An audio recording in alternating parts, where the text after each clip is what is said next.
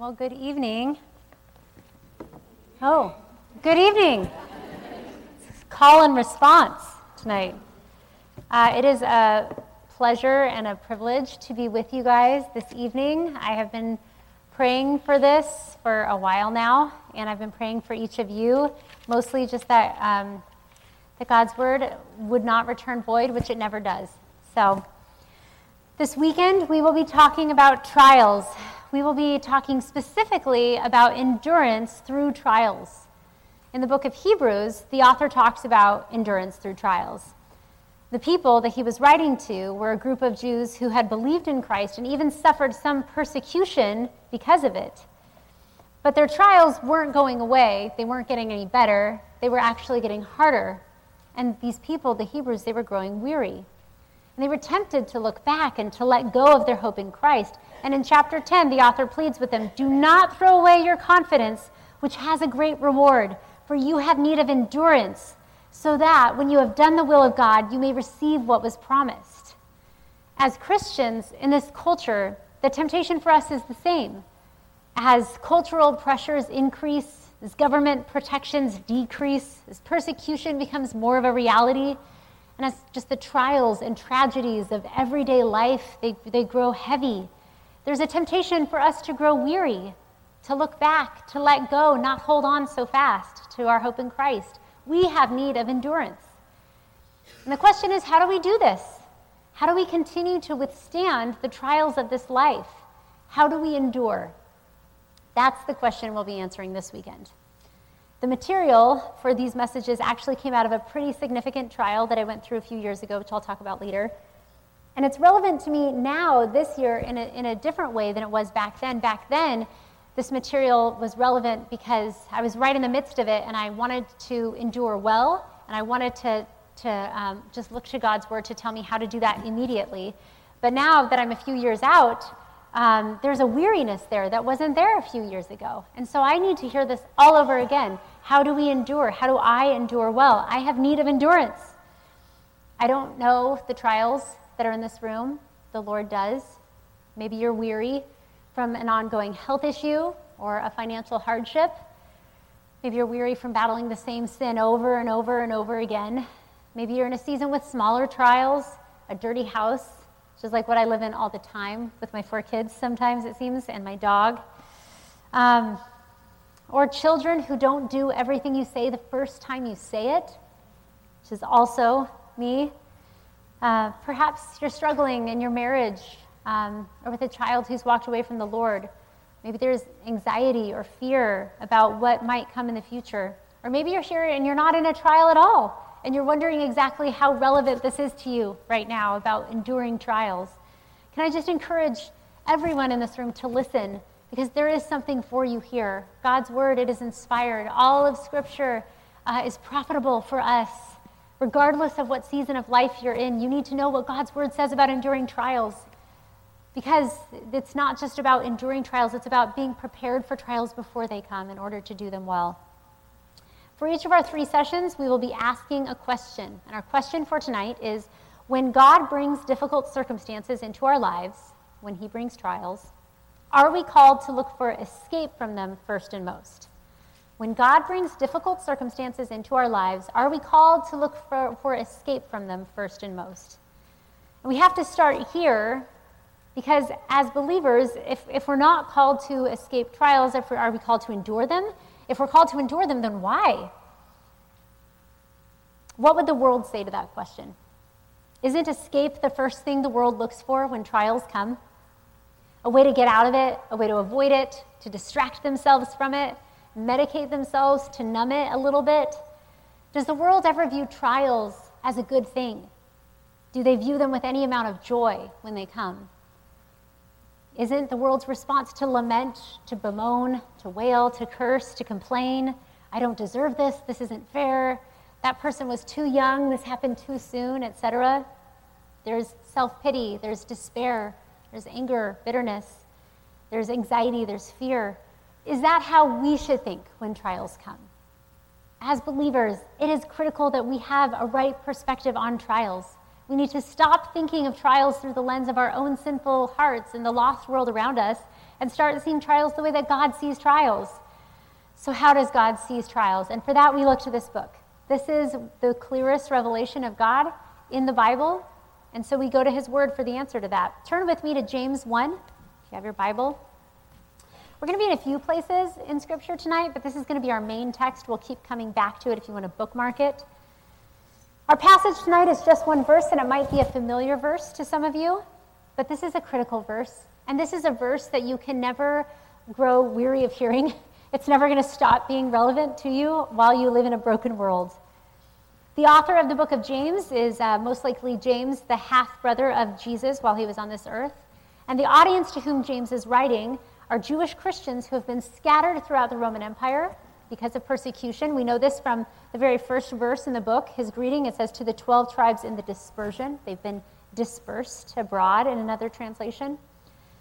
So they've been scattered because of persecution. They're likely going to face more. That's the backdrop that James is writing. But I want you to see the very first thing he says to them after the greeting, knowing that they have been facing trials and that they will be facing more trials.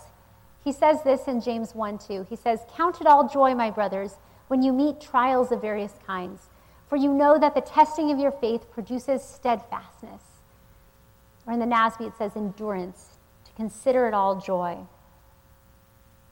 Our question is, when God brings difficult circumstances into our lives, when he brings trials, are we called to look for escape from them first and most? We're going to look at 4 truths from this verse that's going to help us answer that question and to help us start seeing trials the way that God sees trials. So the first truth that we see from this verse is truth number 1, that trials will come. And we see this in the context. He says, consider it all joy when you encounter various trials. That's not an if, that is a when. God has been so kind as to set our expectations for the Christian life exactly where they should be. Because the Christian life is never portrayed in Scripture as a walk in the park. It's never portrayed in Scripture as a stroll. It's never described as our best life now. It is described as a fight to the death. It is described as a grueling, exhausting race. It is a fierce battle. In John 16:33, Jesus said, in this world you will have trouble, tribulation.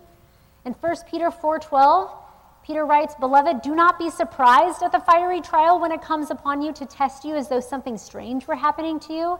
I don't know about you, but I'm always surprised when the fiery trial comes upon me. We're always surprised by them, but we shouldn't be, because God tells us clearly in Scripture that trials will come.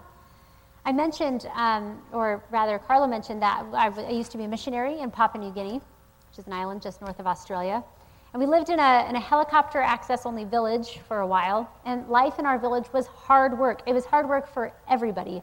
Chopping firewood every day, boiling water, planting and harvesting in a garden every day, sometimes a mile or 2 away through extremely rugged terrain.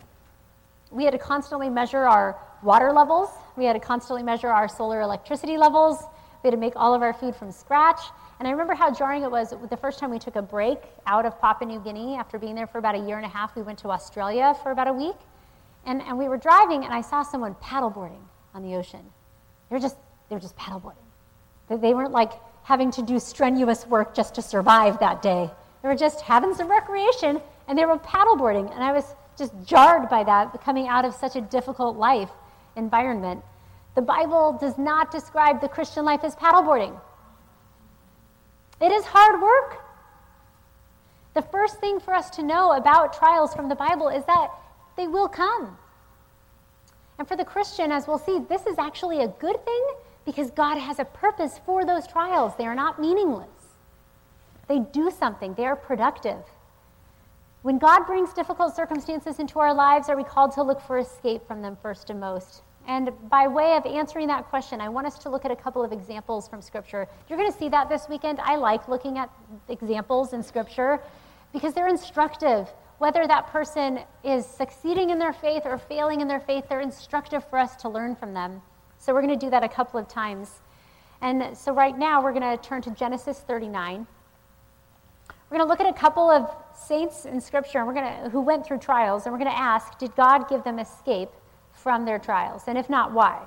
Because God does not bring trials for no reason. In Genesis 39, this is where we're seeing Joseph. Joseph was the undisputed favorite of Jacob's 12 sons. He would later, those 12 sons would later become the 12 tribes of Israel. And that favoritism between Joseph and his brothers caused bitter jealousy between Joseph and his brothers, which eventually reached this boiling point where they wanted to kill him, but decided to sell him into slavery instead. So Joseph is taken to Egypt, where he becomes a slave of an officer of Pharaoh named Potiphar. Joseph was in a trial. He's been removed from his home, his language, his culture, everything. Could God have granted Joseph escape? This is the question that we're asking here. And the answer is yes, but I want you to look what God gives Joseph instead. If you read with me in Genesis 39, verse 2. As he is in this house of Potiphar as a slave, it says this, the Lord was with Joseph, and he became a successful man, and he was in the house of his Egyptian master. See, rather than escape from his trial, God provided something far more precious for Joseph. He provided the strength to endure with his presence. He didn't leave Joseph. He gave him strength to endure. Why? Why did he leave Joseph in that trial? Because rather than thwarting God's purposes, Joseph's suffering and his affliction, his trials, were actually the means by which God was accomplishing his purposes. Joseph's suffering were the means that God was using to accomplish his purposes. The Lord was with Joseph. He gave him strength to endure, and his circumstances actually got worse. After he rejects the advances of Potiphar's wife, if you know the story, this is familiar, she falsely accuses him of assault. He's thrown in prison. So now, what's lower than a slave? Well, a prisoner is lower than a slave. He's in prison, and he's thrown in there for years. Could God have delivered Joseph from prison? We see that elsewhere in Scripture, God delivering people from prison. Yes, of course God could have delivered him from prison. But instead we read in Genesis 39:21 again, but the Lord was with Joseph and showed him steadfast love and gave him favor in the sight of the keeper of the prison. And again in verse 23, a couple verses later, the keeper of the prison paid no attention to anything that was in Joseph's charge because the Lord was with him. And whatever he did, the Lord made it succeed. It says here that the Lord showed him steadfast love. And that word there, it can be translated as kindness. It's the Hebrew word chesed. And it's used over 250 times in the Old Testament. It's sometimes translated as goodness, mercy. It's a term used to describe the compassionate, faithful love towards an object that is not deserving of it. This is God's covenant-keeping love. It's his love that he sets on people that is not instigated by that person at all. While the Lord did let Joseph remain in his trial, he never left him in that trial. He was with him, giving him the strength to endure that trial. These are comforting words. Yes, Joseph was in difficult circumstances, and yet he wasn't alone. He wasn't forsaken. The Lord didn't forget him. He was with him. There is no place that we can be a believer, no trial that we can be in where we can be too alone, where we are forgotten by God, where the Lord cannot be with you. And Joseph desired escape from these circumstances. He pleaded with a fellow prisoner about to be released in Genesis 40. He said, "Remember me." He knew that guy was going to be released and go to Pharaoh. "Please do me the kindness to mention me to Pharaoh and get me out of this house." But we read in the next verse, in Genesis 40:23, we read, "Yet the chief cupbearer did not remember Joseph, but forgot him." And then the next verse is my favorite, because in Genesis 41:1 it says, "After 2 whole years." So not only has Joseph just had this perfect chance to get out of prison, he was forgotten about. Not only was he forgotten about, but now it's been 2 more years. And still, he is in this trial. God could have given Joseph escape right then. And instead, he gave him the strength to endure. And why? Because again, Joseph was not in difficult circumstances for no reason. God had a purpose to accomplish, and he was using Joseph's affliction to accomplish them. By Joseph being sold into slavery and cast into prison, he was positioned exactly where he needed to be in order to save 2 nations, Egypt and Israel. God loves to use weak people in weak positions to accomplish his purposes, because then, and only then, is it evident that it is God's power at work in them. When you are weak, that is when God looks mighty when you endure. Joseph had no power. He had no wisdom about the future, but God did. And so when Pharaoh needed a dream interpreted of a coming famine, a severe famine, there was Joseph waiting in a prison cell. Despite his weak position, despite having no power at all, he was the only one in the kingdom who could interpret the dream. Did God get glory from that? Joseph told Pharaoh, it's not in me to interpret this dream. God gives the interpretation. Joseph is released from prison. He becomes the second most powerful man in Egypt and saves the nation through his preparations for that famine. Joseph's affliction pointed a watching world to God, to his glory. God uses suffering and affliction to accomplish his plan, his purposes. Do you feel weak here tonight? Are you maybe in a weak position in your life or in your job or in your family, in your friends? God loves to use the weakest among us to display his strength in the midst of trial, in the midst of difficulty. 1 Corinthians 1:27 tells us that he chooses what is weak to shame the strong so that no one might boast, but that God gets all the glory.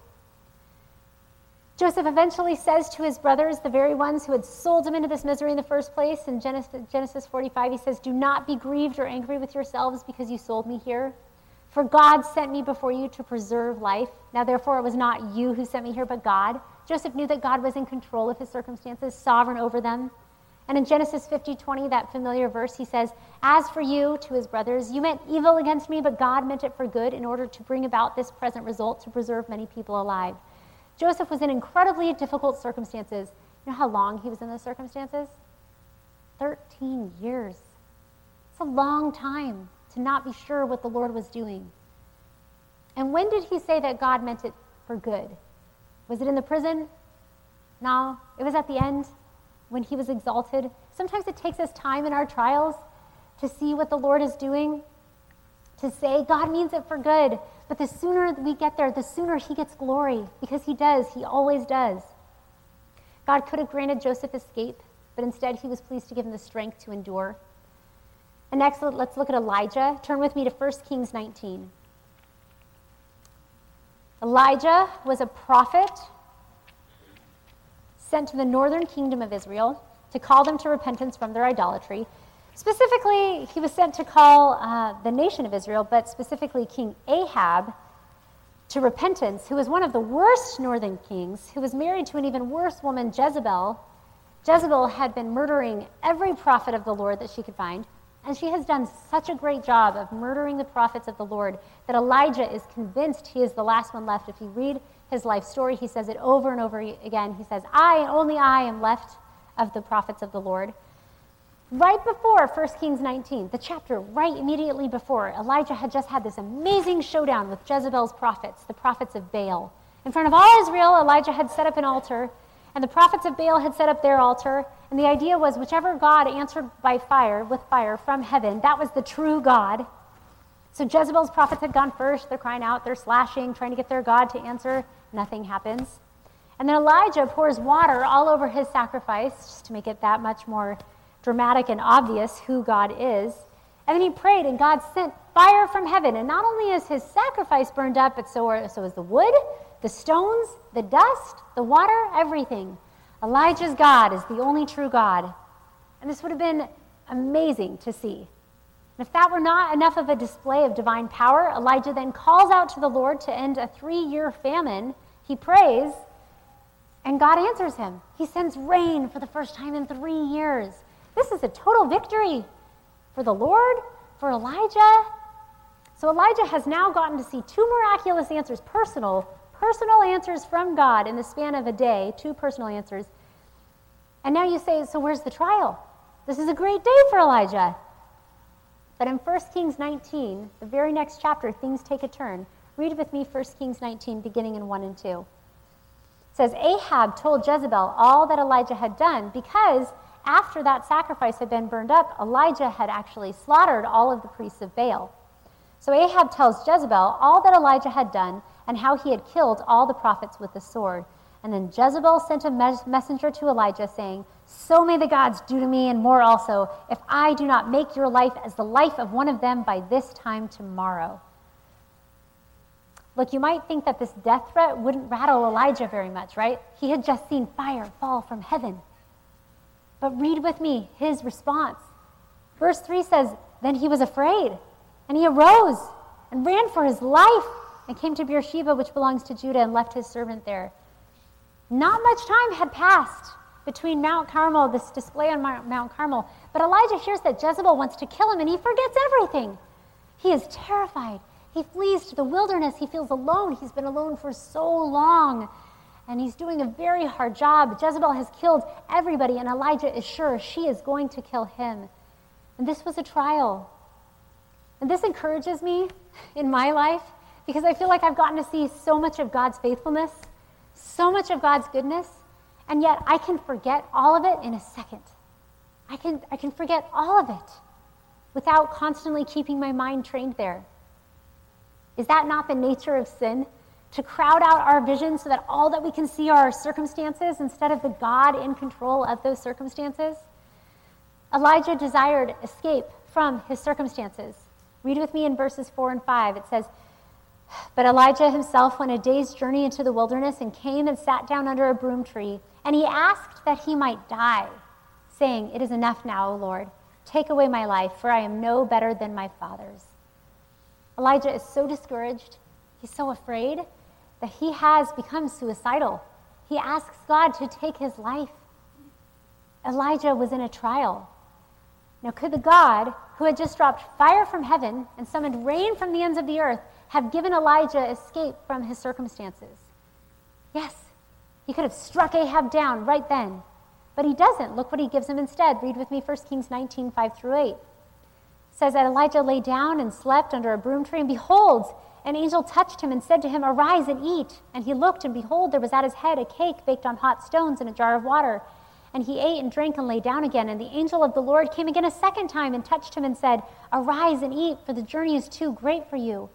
And he arose and ate and drank and went in the strength of that food 40 days and 40 nights to Horeb, the Mount of God. In addition to strengthening him physically with food, then God proceeds to actually meet with Elijah. Elijah was in a trial. And rather than escape from that trial, God provided something far more precious for Elijah. He gave him the strength to endure. He did that physically, and he did that when he spoke to him a few verses later. And when he speaks to Elijah, he tells him that, first of all, Ahab is not going to be king for very much longer. Then he tells him Elijah is not going to be the only prophet. There's going to be Elisha. And that there are 7,000 others who have not worshipped Baal yet. So suddenly it would seem as though Elijah is very much not alone. Rather than escape from his trial, God provided the strength to endure. Why? Why not just let him escape the trial in the first place? Because this is how God gets glory. Because Elijah was not in difficult circumstances for no reason. God had a purpose to accomplish, and he used Elijah's affliction to accomplish it. This discouraged, lonely prophet had no palace, he had no army, and yet despite his weak position, despite having no power at all, he single-handedly defeated all of the prophets of Baal. God got glory through that.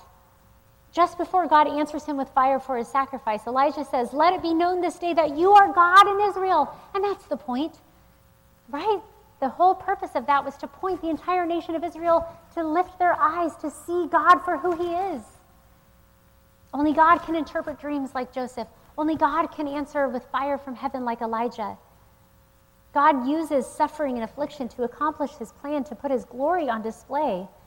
And Elijah's perspective was limited, and there's a lesson for us there too. He thought he was the only one left, and God says there are 7,000. Sometimes our perspective is limited like Elijah's. We can only see so much. But his perspective, God's perspective, is the only one that matters. We have to believe that what God's perspective is better than what ours is, and trust him. And there's a postscript here. There's a PS. There Elijah was in the wilderness, so terrified that Jezebel was going to kill him. And God could have told him right then and there that he was never going to die. Elijah was one of the only people in the Bible to not die, but to be swept up to heaven with chariots of fire. God didn't tell him that. Instead, he gave him strength to endure, because God gets glory when we trust him. Not when we know everything, but when we trust him to know everything. That makes him look great. My friends, trials never thwart God's plan. They are the means by which he accomplishes it. Through weak saints enduring trials, not being moved by them, God puts his glory on display to a world that desperately needs to see it. That's what we see all throughout Scripture. We don't see more often than not God giving his saints escape. Sometimes he does, but more often than not, we see him giving his saints the strength to endure, to be faithful for his glory. Trials will come. So why must we know that first point? Because knowing that trials will come gives us the opportunity now to be prepared for when they do. Because if you're going along in your Christian life expecting a life of ease, and instead you receive trials, you'll be caught off guard. You'll be confused. You'll be crushed. Go back to James chapter 1, to our text. Trials will come, and we have to be prepared. And this brings us to the second truth for tonight, and that is that trials test our foundation. We see this in the crucible here that's happening in this verse. It says, "Consider it all joy, my brothers, when you meet trials of various kinds, for you know that the testing of your faith produces steadfastness," or endurance. Trials test our foundation. On October 10th, 2018, Hurricane Michael slammed into the Florida Panhandle as a Category 5 hurricane. I know we're all fresh from Hurricane Ian, but Hurricane Michael was worse than Hurricane Ian. It was one of only 4 storms on record of that caliber to hit the U.S. mainland. It carried winds of 160 miles an hour, brought with it a 14-foot storm surge. The city of Mexico Beach, Florida was almost completely destroyed by this storm. More than 3/4 of all homes were completely flattened or swept away. But there's this picture, and I would encourage you to look it up because it's remarkable. There's a picture that emerged after the storm of a house built right on the sand, right on the water. And it's standing in the midst of flattened homes and wreckage. Standing, it looks perfect. How did that house survive? That's the question that you ask when you see this picture, when all around it did not. Well, Dr. LeBron Lackey and his uncle, who were the owners, had built that house specifically to survive the big one. Building code in Mexico Beach mandates houses be built to withstand 120-mile-per-hour winds. They built their house to withstand 240-mile-per-hour winds, twice as much. Instead of driving their pilings 20 feet down, as building code mandates, they drove their pilings 40 feet down into the sand to anchor their house. And on top of those 40-foot pilings, they poured concrete walls a foot thick all over their house, and they reinforced them with rebar. Not only that, they ran steel cables down up from the ground, up one side, over the roof, and down to the other to keep their roof on in case of strong winds. And they had to make tough decisions. There were sacrifices they had to make. They couldn't have these big picture windows. Those weren't going to be hurricane-proof. They couldn't have a wide-open balcony. Everything in the house's foundation and construction was built to preserve it in a storm. And it worked. Hurricane Michael was responsible for 16 fatalities and $25 billion worth of damage. And Dr. Lackey's house lost 2 windows from one bedroom and 1 outside stair. Dr. LeBron Lackey and his uncle knew that hurricanes would come, and they were prepared. The strength of that house's foundation was not truly known until after that hurricane hit, because a storm reveals just how strong a foundation is. And the same is true of our faith. Trials test the foundation of our faith. And the word for trial here is parasmos. It means a testing, a probation. It can also be translated as a temptation, as a test. This is a testing for us. This is where we prove whether or not we are actually believers and how we respond to temptations and trials. Something is being tested here, and what's being tested is our faith. In the world of gold, we don't think of crucibles as a bad thing. That's a good thing in the world of gold, because they're designed to melt away impurities and reveal that which is most real and most precious, the pure gold. God has designed trials to be a crucible for our faith, to expose and melt away its impurities, so that what remains after that trial is found to be real and pure and precious, stronger even. Our faith is tested, but our faith in what? What is the foundation of our faith? On what is it built upon? Our faith is built upon the character and promises of God, specifically as they're revealed in the character of Jesus Christ. We're going to talk about this more tomorrow, the character of God, but this is our foundation. This is what never moves.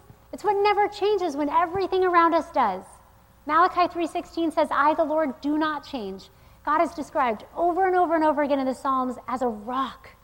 David says in Psalm 18:2, "The Lord is my rock and my fortress and my deliverer, my God, my rock, in whom I take refuge." David needed a rock because his circumstances were constantly changing, and God never did.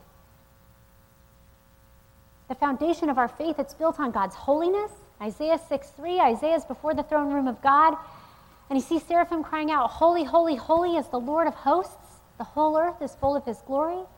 God's holiness means that he is completely set apart, totally unstained from any sin.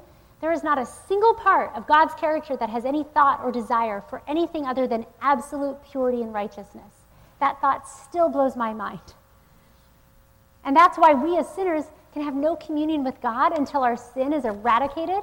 That's why Hebrews 12:14 says that without holiness, no one will see the Lord.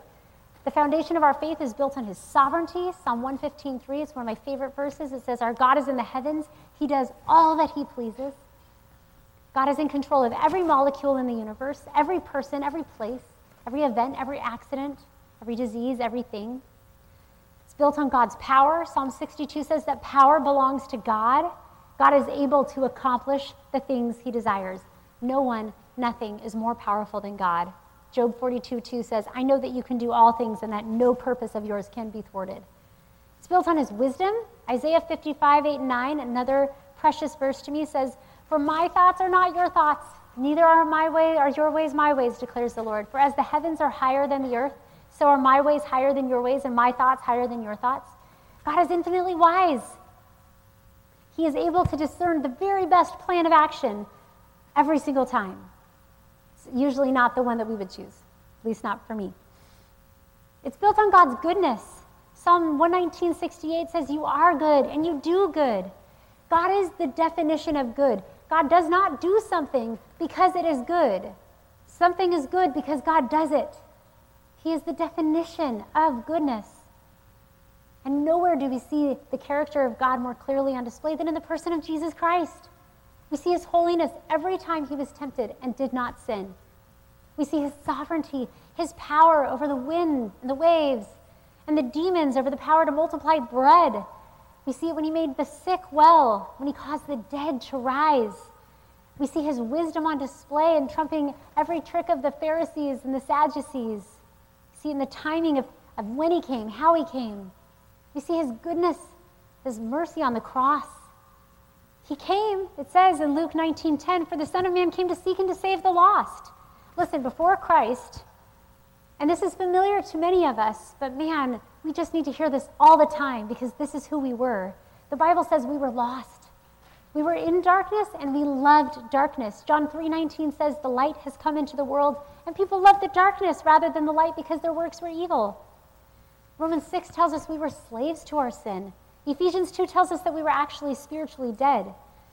My husband was in a men's discipleship class a long time ago now, like 10, 15 years ago. I'm so old, so that number keeps getting bigger and bigger, I think, every time I talk. And the topic of that week was evangelism, and they were going to go on a field trip, and so the pastor who was teaching the class didn't tell the guys where they were going. They showed up, they all loaded into a van, and he just drove, and he pulled up to a cemetery. And they all got out, and he gestured at the gravestones, and he said, "This is who you're evangelizing when you're preaching the gospel." He didn't actually mean the people in the graves. That would be a different class. But what he meant is that people are spiritually dead. We cannot bring the dead to life, but God can. But that is how hopeless our cause was before Christ saved us, before he came. And in Ephesians 2:8 it says, "But God, being rich in mercy, because of the great love with which he loved us, even when we were dead in our trespasses, made us alive together with Christ. By grace you have been saved."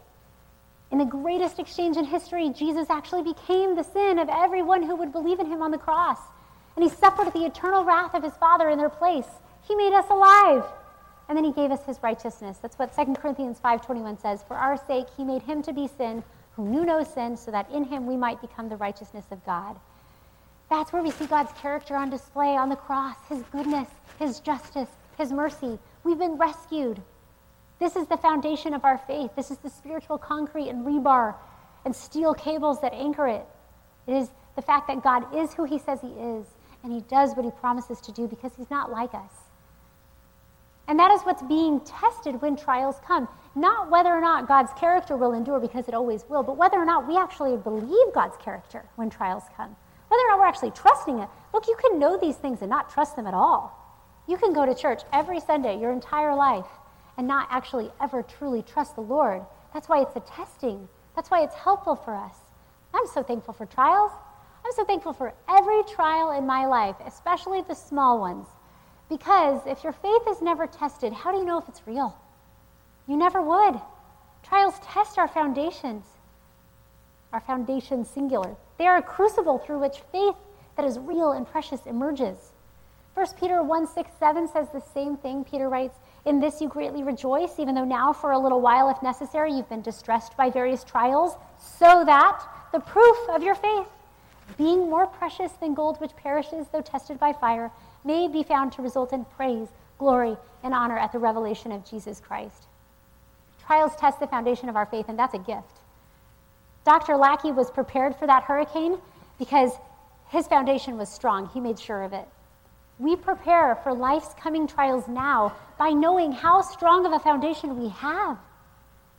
Dr. Lackey knew how deep the pilings of his house went into that sand. We must be so well acquainted with God's character, with his attributes, that when the storms of life come, we know that we don't have anything to fear. Not really. Because we know the one in control of those things. And we know his character, we know that he's good, and we know his purposes in those things. We don't have to fear because we know how strong our foundation is. And we know that we do this, we get acquainted with God's character by reading this book. We have to be reading our Bibles.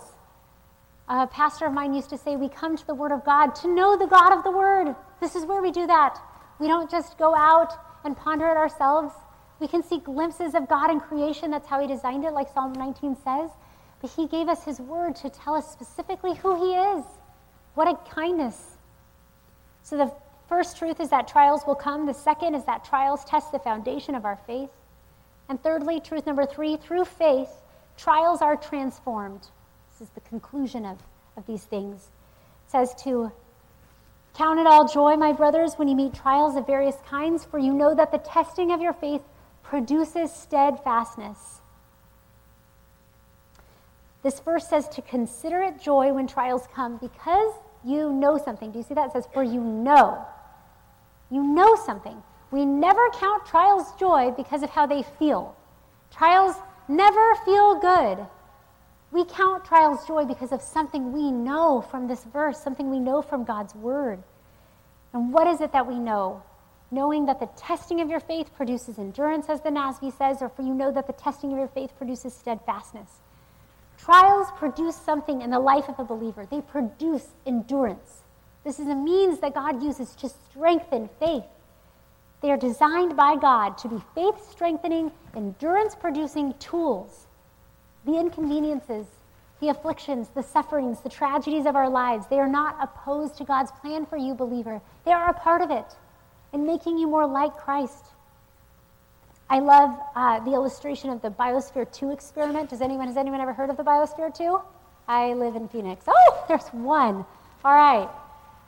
Biosphere 2 is in Tucson, Arizona, where I was actually born. And on September 26, 1991, 8 scientists sealed themselves inside of a 3-acre structure. It was built to be completely enclosed, an artificial, materially closed ecological system to begin a 2-year scientific experiment to see how well they could live just completely off of their own resources in there. And they put all of these different biomes. I've toured it. It's actually cool to go like one time. It's cool. Maybe not all the times. I mean, they had 20,000 square feet of rainforest. They had 9,000 square feet of a simulated ocean, complete with a coral reef.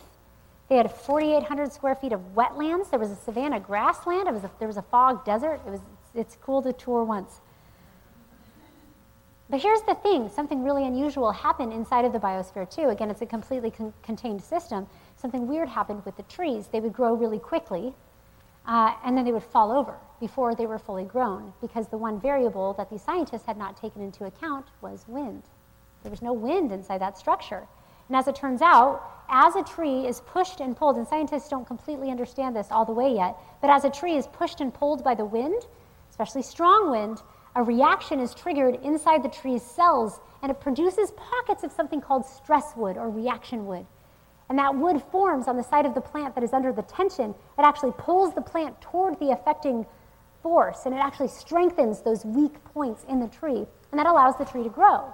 It strengthens the weak points as the tree grows. So since the trees in the biosphere too had no wind, they never developed any stress wood so that they would fall over as soon as gravity became too much for that tree's weak spots.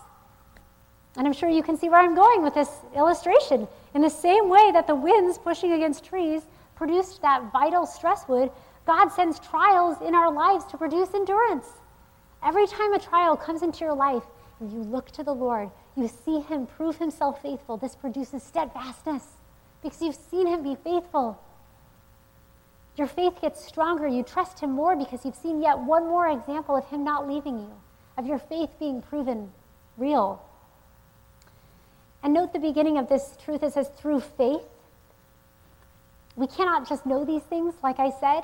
We have to actually believe them. You have to actually entrust yourself to these things.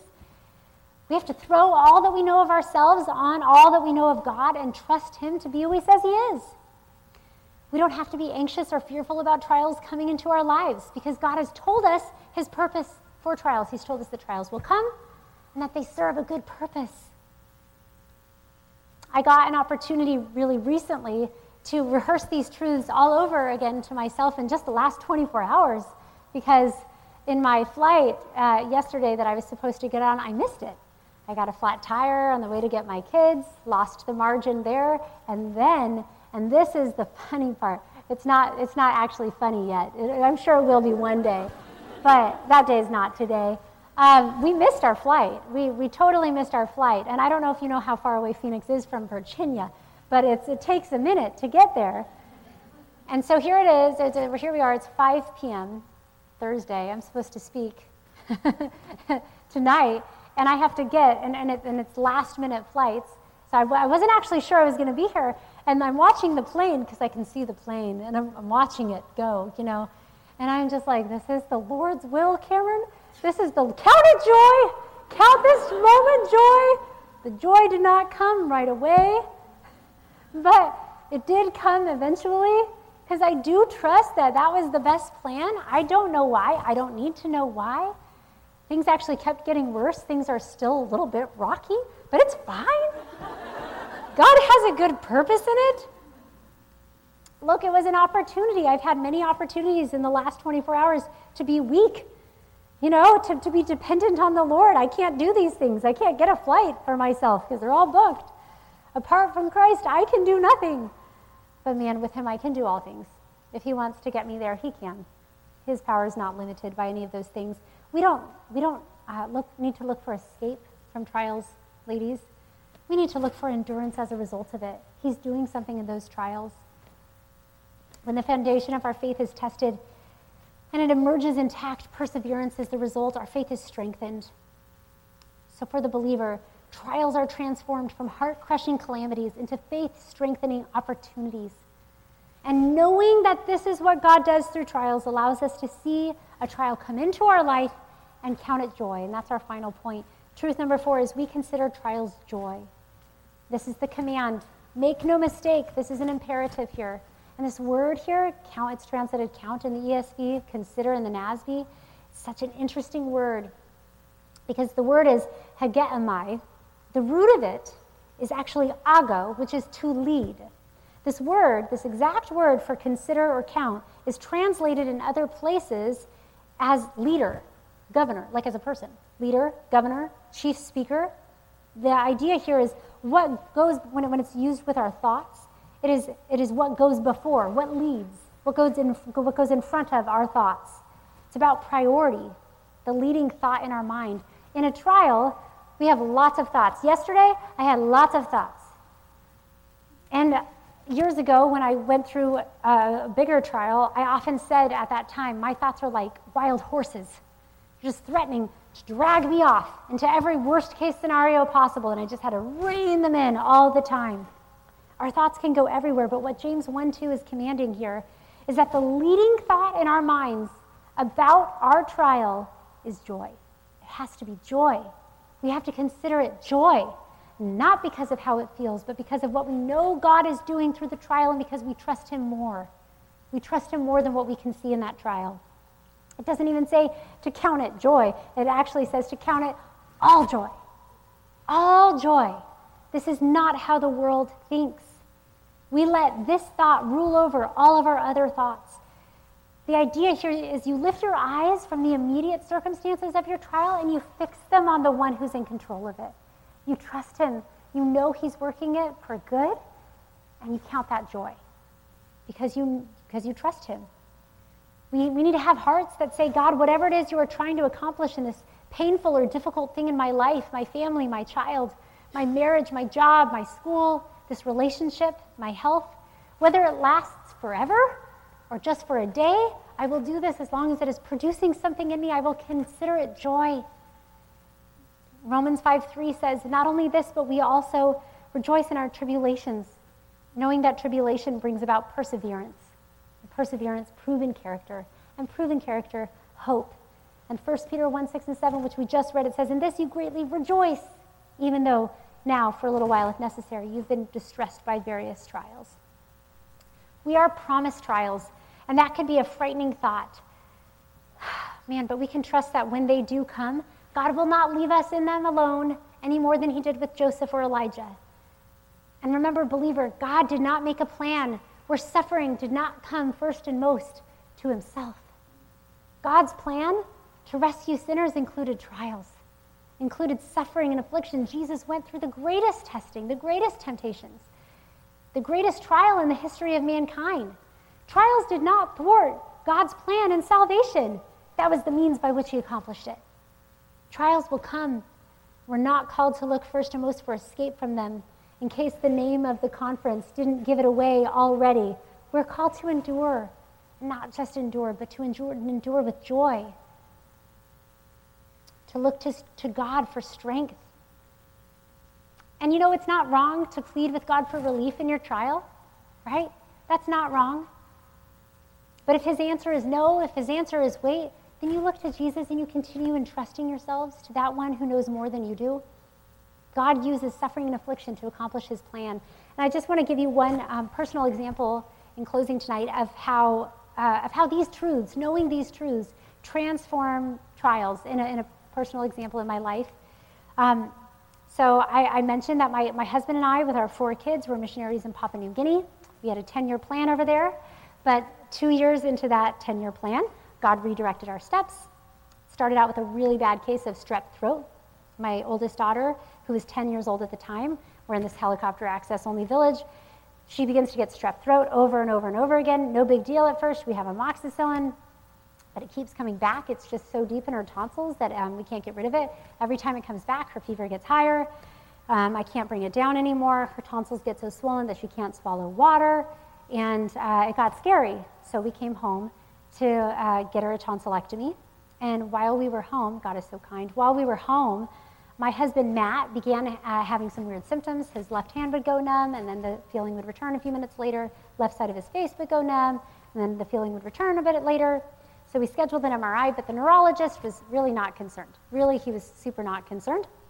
So I was at a play date with a friend across town when my husband called me from his MRI, and he said, "It's bad news." The MRI had revealed over a dozen tumors in his brain, metastasized cancer from somewhere else in his body. And he was being sent to the emergency room because one of them had already bled, started to bleed once. Could I meet him at the emergency room? So this was that phone call for me. As I drove to meet him, I will tell you what calling these truths to mind looked like for me. It looked like God, in his kindness, calling to mind verse after verse of what my foundation was made up of. It was made up of God's sovereignty. God was in control of what was happening in my husband's body. It was made up of his goodness. I knew that when God does something, it's good. He never makes mistakes. And I knew that he loved my husband and me, that he didn't even spare his own son to rescue us. How will he not also with him graciously give us all things, Romans 8:32. I knew that if there was something better for us, if there was something better for our kids who were smaller than these circumstances, that God would give that to us instead. I knew what James 1:2 said, that God uses trials as a tool to strengthen our faith and to prove it, to bring endurance to it. And when I arrived at the hospital, there was my husband smiling, saying the exact same thing. In fact, after the biopsy that confirmed that it was cancer, my husband was like really hoping it was some weird Papua New Guinean parasite that just looked like cancer, but it wasn't. And I was the one who told him when he woke up from his biopsy. So, he's waking up from the anesthesia, and I say, and he goes, "What is it? What did the doctor say?" And I said, "It's cancer." And he said, "Bummer." And then he said, "Well, I guess it's kind of an honor because not every Christian gets to get cancer." Because Matt had always, from as long as I had known him, he'd always wanted to die as like a martyr someday. Like he would say, "Hey, Cameron, when we get really old, when we're like 90 something, and it looks like it's the end, can we just go to Pakistan and preach the gospel and just let them stone us?" And I'd be like, maybe just ask me later. Maybe ask me then. The point is that he always wanted his life to count for Christ. He also wanted his death to count for Christ. And so he saw this as an opportunity to show honor to God, because it turned out to be a terminal illness, stage 4 lung cancer. And as he was waking up from that anesthesia, he actually kept forgetting, what he said. So I had to tell him he was dying like 10 times. Not the most pleasant experience, but do you know what? He responded the same way every single time. That was so sweet for me to see. Once Matt realized that it was a terminal diagnosis, this is what he wrote in his journal a few days after that. He said, "God, it was a little bit hard for me yesterday to realize that I might not make it through this. Yet, I don't actually think this changes anything. Even if we do find out this is the worst kind of lung cancer there is, it doesn't change your goodness. Though I may want to fight and continue in ministry with my family and the world, that may not be your plan. And oh, it would be nice to come home, but oh, so sad for all my family and friends.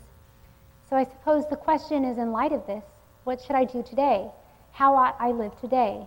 The same I'll live in heaven, the same I'd live without cancer, praising you, worshiping you, knowing you more, fighting my sin, and being oh so bold with the gospel." A Category 5 hurricane beat on my husband's house, and it didn't fall because it had been founded on a rock that doesn't move. And I got to see that. My kids got to see that. The entirety of his illness was marked with joy, just joy. And our circumstances, like Job's, not like Job's, but our circumstances actually got worse. 3 weeks after the diagnosis, Matt had a stroke, which left him completely paralyzed on the left side for a time. He had to learn how to walk again, eat again, and all of that. But man, even in that, do you see God's goodness? Because you know where Matt should have been that day that he had a stroke? He should have been in a village in Papua New Guinea. We should have had no idea he had cancer, and he would have just dropped dead that day. But instead, the Lord was kind to afflict my daughter with strep throat again and again and again, and afflict me, all anxious in the tribe, to watch my daughter be so sick. And he made it so bad, and it got so bad that he brought us home. Because the symptoms were so vague, we never would have come home for that. It's very expensive to come home from Papua New Guinea. He brought us home so that we could know. And Matt's life was spared that day from that stroke. He recovered. He preached a sermon at our church, which you're welcome to go online and see. And it's called 4 Truths to Sustain a Dying Man. Those 4 truths being, we have a hope in heaven. I will never suffer in this life as much as my Savior suffered for me. Christians love one another, and God loves us. On July 18th, 2017, he passed away. And there was a moment right after he passed away. I was with him when he passed away.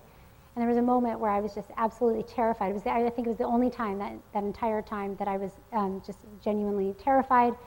Because I hadn't been a Christian without my husband. I got saved after him, or I got saved after I met him. And for a second, I just thought I was going to lose everything. I didn't know how I was going to tell my kids who were playing Legos in the next room. I didn't know. And I really thought for a second I was just going to lose my faith. I was going to lose everything. And all I did, and there's nothing magical or mystical about this, I just grabbed my Bible. I had been reading to my husband Psalm 46 a few minutes before. God is my refuge and my strength. And I realized that my husband no longer needed to hear those words because he was already with him. But I still needed to hear those words. And God hadn't changed. My foundation hadn't moved. God was still my refuge. He was still my strength, even in that moment. And it's like the Lord just sort of closed this abyss that had opened up before me. He was so kind. I will tell you that it was an absolute privilege to go through what I went through, because I have gotten to see God be who he says he is and do what he promises to do in a way I never would have gotten to see apart from that. He has done us no wrong. He's done my kids no wrong. He has only done us good and continued to do us good. He has not left us or forsaken us, not for a moment. And knowing these truths about trials prepared us for that storm. So grateful for that. My friends, the winds will blow and beat on our houses. But if God is your foundation, you cannot be moved. And I would plead with you here tonight that if God is not your foundation, if your foundation is on anything less than this rock, your house will fall. You will be swept away when trials come. But if you come to God, if you come to Christ, if you place your faith in him and his work on the cross, and you make God your foundation, your immovable rock, your house will stand. That is because he does what he promises to do. He upholds our faith. Are there circumstances from which you desire escape? Have you considered that God might be more glorified by you enduring through your hard circumstances in his strength, making much of him in your weakness, pointing to him like Joseph? He's the only one that can interpret dreams. Or Elijah, he's the only one that can send fire. Have you considered that he might be more glorified by you enduring in his strength than by just escaping from it? Oh, that we might have hearts, that when trials come, we look to our foundation in God, and not look for escape from our trials, but look for the endurance that comes about as a result of them, so that God gets the glory and so that our faith is made more steadfast. Will you pray with me? Father, I'm just so grateful, Lord, that you hear our prayers. We are in this room, you know every heart in this room. You know every lady in this room. You have brought her into this room to hear your word. God, I just pray that where there is conviction of sin, Lord, that would not be ignored. That where there is weakness, Lord, that they would look to you for strength. Because, oh God, you are strong and you don't move. Your character is sure. Nothing else in this world is. Everything else will perish and fade away, God, but you never will. We thank you for the good news of the gospel in Jesus Christ. Our biggest problem ultimately will never be cancer. It will never be the trials in this life. Our biggest problem will always be our sin against you. And oh, that problem was solved by Jesus 2,000 years ago on the cross. Thank you for that hope, and thank you for being a rock which never moves. It's in the name of Jesus that we pray. Amen.